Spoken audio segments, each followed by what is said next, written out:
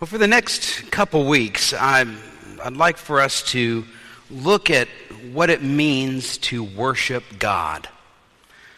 Now, we're not going to focus on what worship looks like or what style of worship or what's in the bulletin or how many songs to have or which songs to have. We're not going to look at those types of things. Those are kind of superficial things when it comes to worship. In John chapter 4, Jesus talks about worshiping in spirit and truth. That's what I want us to focus on.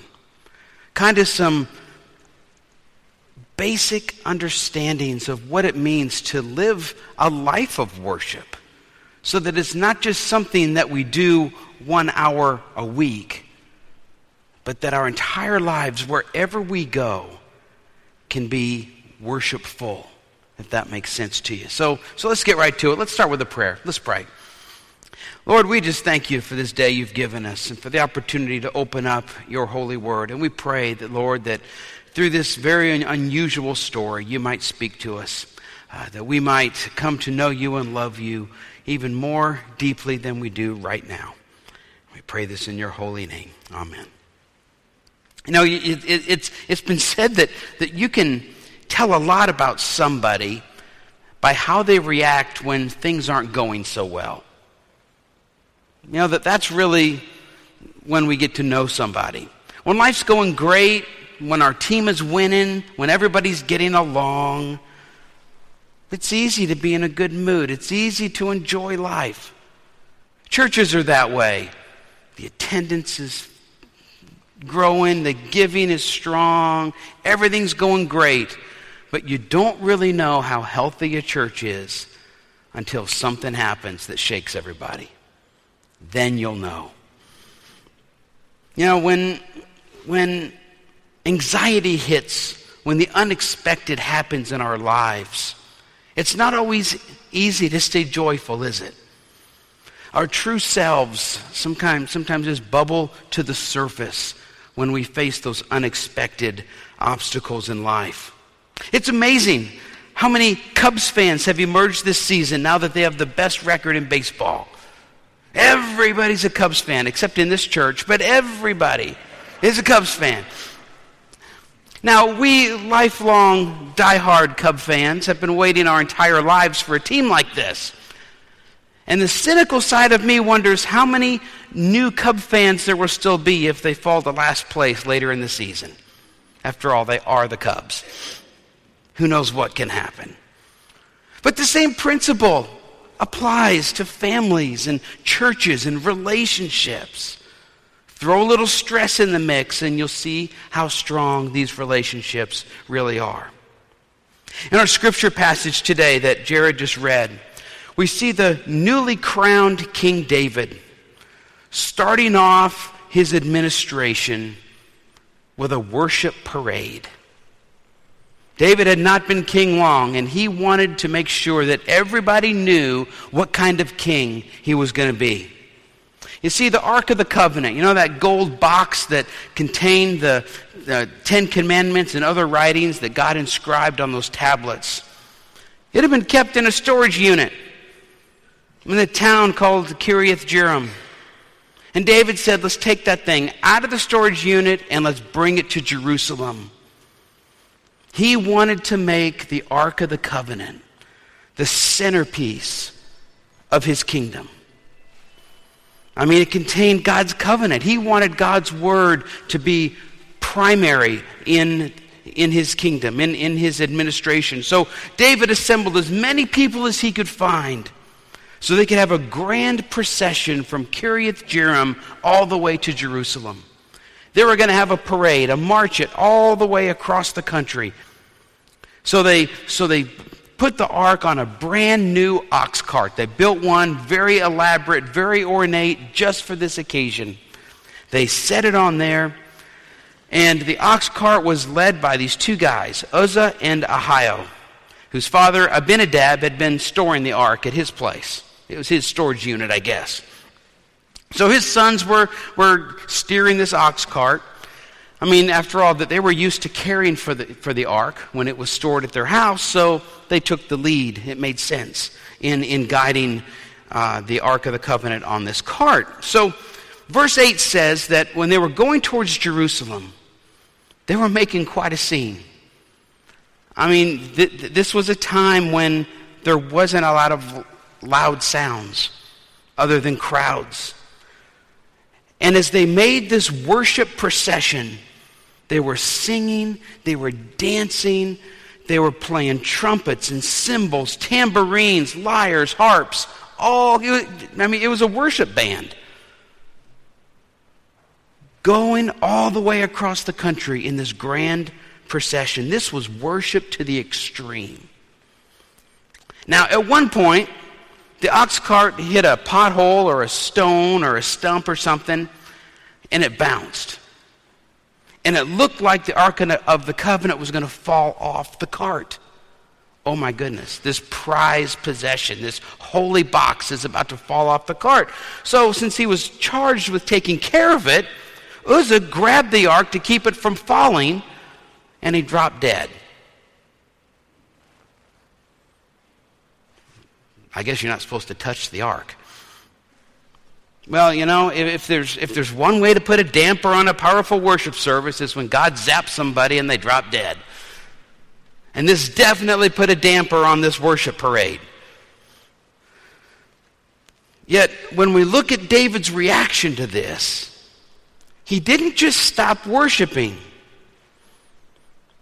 The Bible doesn't say that David was sad because Uzzah died. Verse 11 says he's furious at God for doing this. And the word in Hebrew is that he was downright furious. I mean, this is furious with an exclamation point after it. He's mad at God for doing this.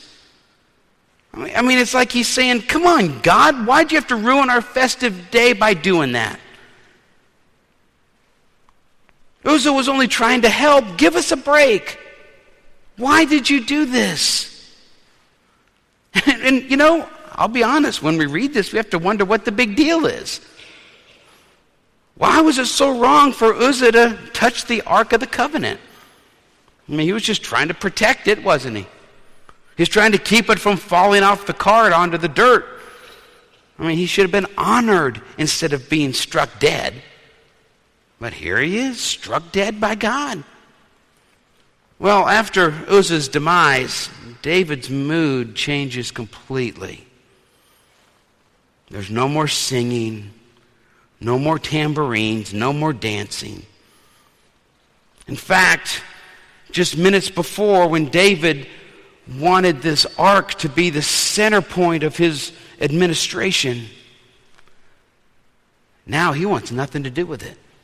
Just like that. He wants nothing to do with the ark, so he decides to stash the ark in somebody's house for 3 months till he could figure out what to do. I mean, he had a reputation. This is not going to help him. He wanted nothing to do with the very item that he wanted to be the center point of his kingship. Isn't that a crazy story? What are we supposed to take from this? What does this have to do with worship? I see that on your faces. Where's the fool going with this? Well, first of all, I think we see the fickleness of David. You know what it means to be fickle? Just to change your mind on a whim. Always changing your mind. You like this, then you like that. You like this, then you like that. I mean, David could worship God when things were going great. But when tragedy struck, all he could do was blame God. Praise God in the good times. Blame God in the bad times. That hits close to home, doesn't it? Maybe you've been there. We feel close to God when life is going the way that we want it to. But when we experience difficulties in life, we may tend to hold resentments against God. I mean, I've had my share of struggles in life. At times I've questioned where God could possibly be in the midst of all of these struggles. I mean, let's face it, it's difficult to understand why certain things happen, isn't it? But I think we have to remember, we must remember that God doesn't make bad things happen to us. Tragedies in life are part of living in a fallen, sinful, imperfect world. Things just happen. If this were heaven, we wouldn't have to deal with difficult times and tragedies. But this isn't heaven. This is fallen earth, sinful earth. And so we're going to have to deal with some of these things. But the joy is that God is with us in the midst of them. Now, when our relationship with Jesus can be the same regardless of what's going on in our lives, good times or bad times, when our relationship with Jesus can be the same, then we know that our love for God is authentic and not just a surface level love. And I think that was part of David's problem here. David's grandiose worship parade wasn't for God. It was for David. It was for his reputation. David wanted to show the people that unlike the previous king, Saul, who was kind of a nasty guy, David, was committed to God. That's what he wanted everybody to know about him. He wanted the people to know that he was so committed to God that he was going to place God's commandments at the forefront of his administration. Look, everybody, aren't I a great guy? I'm going to do what God says to do. And so his grand parade across the country would make sure that everybody knew that. Well, now that Uzzah dropped dead from touching the ark, his reputation was going to have to be restored. Because the people may have been thinking, oh, God must not be blessing David. Look what happened in his worship parade. Oh my. It's definitely not the spiritual PR that David was looking for. But see, when our worship of God becomes about ourselves, we're not worshiping God. When our service or ministry in the church is meant to show other people that we're committed to Christ. Look at me. Look at my faith. Look what I'm doing. We're really serving ourselves. Anytime that we become the center of a ministry, we're no longer in ministry. In David's attempts to show the people how dedicated to God that he was, it cost a man his life. I think this leads us to another important lesson in this interesting story. And it's pretty basic. If David had simply followed the instructions for how to transport the Ark of the Covenant, they wouldn't have had a problem. See, the book of Numbers, which David knew, he should have known, his Bible is a whole lot shorter than ours is. The book of Numbers clearly states that the Levites, who are the priests, they're the only ones who should ever move the ark. And it goes on to specify that the ark should never be placed on a cart. Duh. But it's supposed to be carried by the priests with long poles through its rings. I mean, hello, Indiana Jones knew how to do it. You don't touch the ark. You use long poles and you put it through the holes on the side and you carry it, and only the priest should do it. See, the ark was too holy. God's word is too holy to be placed on an ox cart. I mean, if you look at 1 Samuel 6, it was the pagan evil Philistines who transported the Ark of the Covenant on a cart. That's what the pagans did. Yet that's how David had his own people do it. And poor Uzzah died because of it. See, as the people of God, we should follow God's instructions about how to get through life. We should follow God's instructions for how to worship and honor God, not follow the world's example. See, so much of life isn't what we do, it's how we do it. God wants us to do things His way because He knows what's best for us.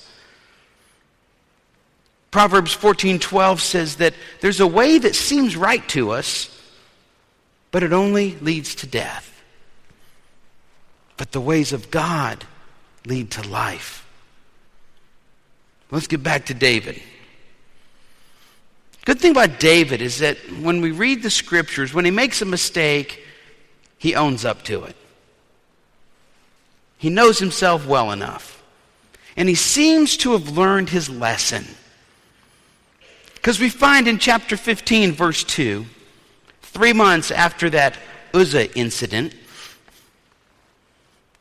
he realizes that moving the Ark of the Covenant isn't simply about moving the Ark of the Covenant. He still wants God's word to be at the center of his administration. And so he still wants that ark in Jerusalem. But this time, why don't you priests take care of it? Smart man.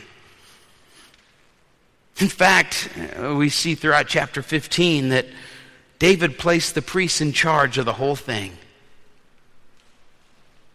And David is not out front of the parade. Look at me, look what I'm doing, look. He's in the background. Chapter 15, this whole event of bringing the ark back a second time, David's not around at all, hardly. His attitude in this second attempt to bring the ark to Jerusalem is completely different from his first tragic attempt. This time, he's not trying to demonstrate to everybody how committed he is to God. In fact, as they approached Jerusalem, he looked rather foolish for a king. You know how kings are supposed to act, you know? You're supposed to act a certain way, right? You're not supposed to do things that are below you. You know, you're the king. Well, as David came into Jerusalem, he's dancing, leaping for joy. He's singing at the top of his lungs. And it says at least one person looked at him with disdain. Like, oh, how embarrassing. Hardly proper etiquette for a king. Hardly the way he would want to start his administration. And after the ark was placed in its permanent location in Jerusalem, if you read what David doesn't do, he doesn't go through the city saying, look what I did. If you want to see the Ark of the Covenant, it's over there because I put it there because I want everyone to know that I'm committed to God. He doesn't do that. In chapter 16, verse 43, it tells us what David did after the Ark of the Covenant was brought into its place in Jerusalem. Listen to what David did. The Bible says he went home and he blessed his family. Isn't that interesting? He went home. Didn't go around telling everybody what he did. He just went home. And he blessed his family. Now, I think we dads need to pay attention here, especially if we want to be a blessing to our children. See, our kids don't care how successful we are. Our kids don't care what title we have at work. They don't care about that stuff. That's not important to them like that might be important to us. They just want to know that we love them. And what's important to us is going to be important to them because they watch everything we do. So let's be careful what's important to us because we model life to them. See, when our relationship with Jesus isn't about other people admiring our relationship with Jesus, then we're able to be a blessing to others, just as David was to his family. I think sometimes in the church we feel this pressure to want people to think that we have it all together. We try to out-holy each other. It's like we're getting ready on Sunday morning. Honey, I can't find my Christian smile. Have you seen it? I laid it there last Sunday and I got to find it again. Why do we do that to ourselves? When we try to out-holy each other, it's like trying to go through life with these beautifully polished spiritual chains. Jesus came to free us from chains. Living a Christian life that's authentic is simply loving Jesus in a way so that it spills out into other people. Living a life of worship is living without any agenda other than Jesus being everything in us, regardless of the reputation we might have. Listen, if your relationship with Jesus has lost its authenticity, maybe it's time to hit that spiritual reset button. Reboot your relationship with Christ. Start over. Reset it. Because it's easy for us to fall into this trap of appearances. And then we go home and we are honest with ourselves and, oh boy, that was a good show, but nobody really knows me. Let's not be fickle about our faith. Let's not allow our commitment to Jesus just to be a show. Let's live for Jesus the right way, abandoning all for Christ, even if we look foolish doing it. Because that's what it means to worship God. Is to focus on God in such a way that you don't care how you look. In our early service, Hasiel, our worship leader, in the middle of the song, he said, look, we're singing about raising our hands, but y'all aren't. Why? He said, just everybody close your eyes, then you can raise your hands and praise God and no one will see you.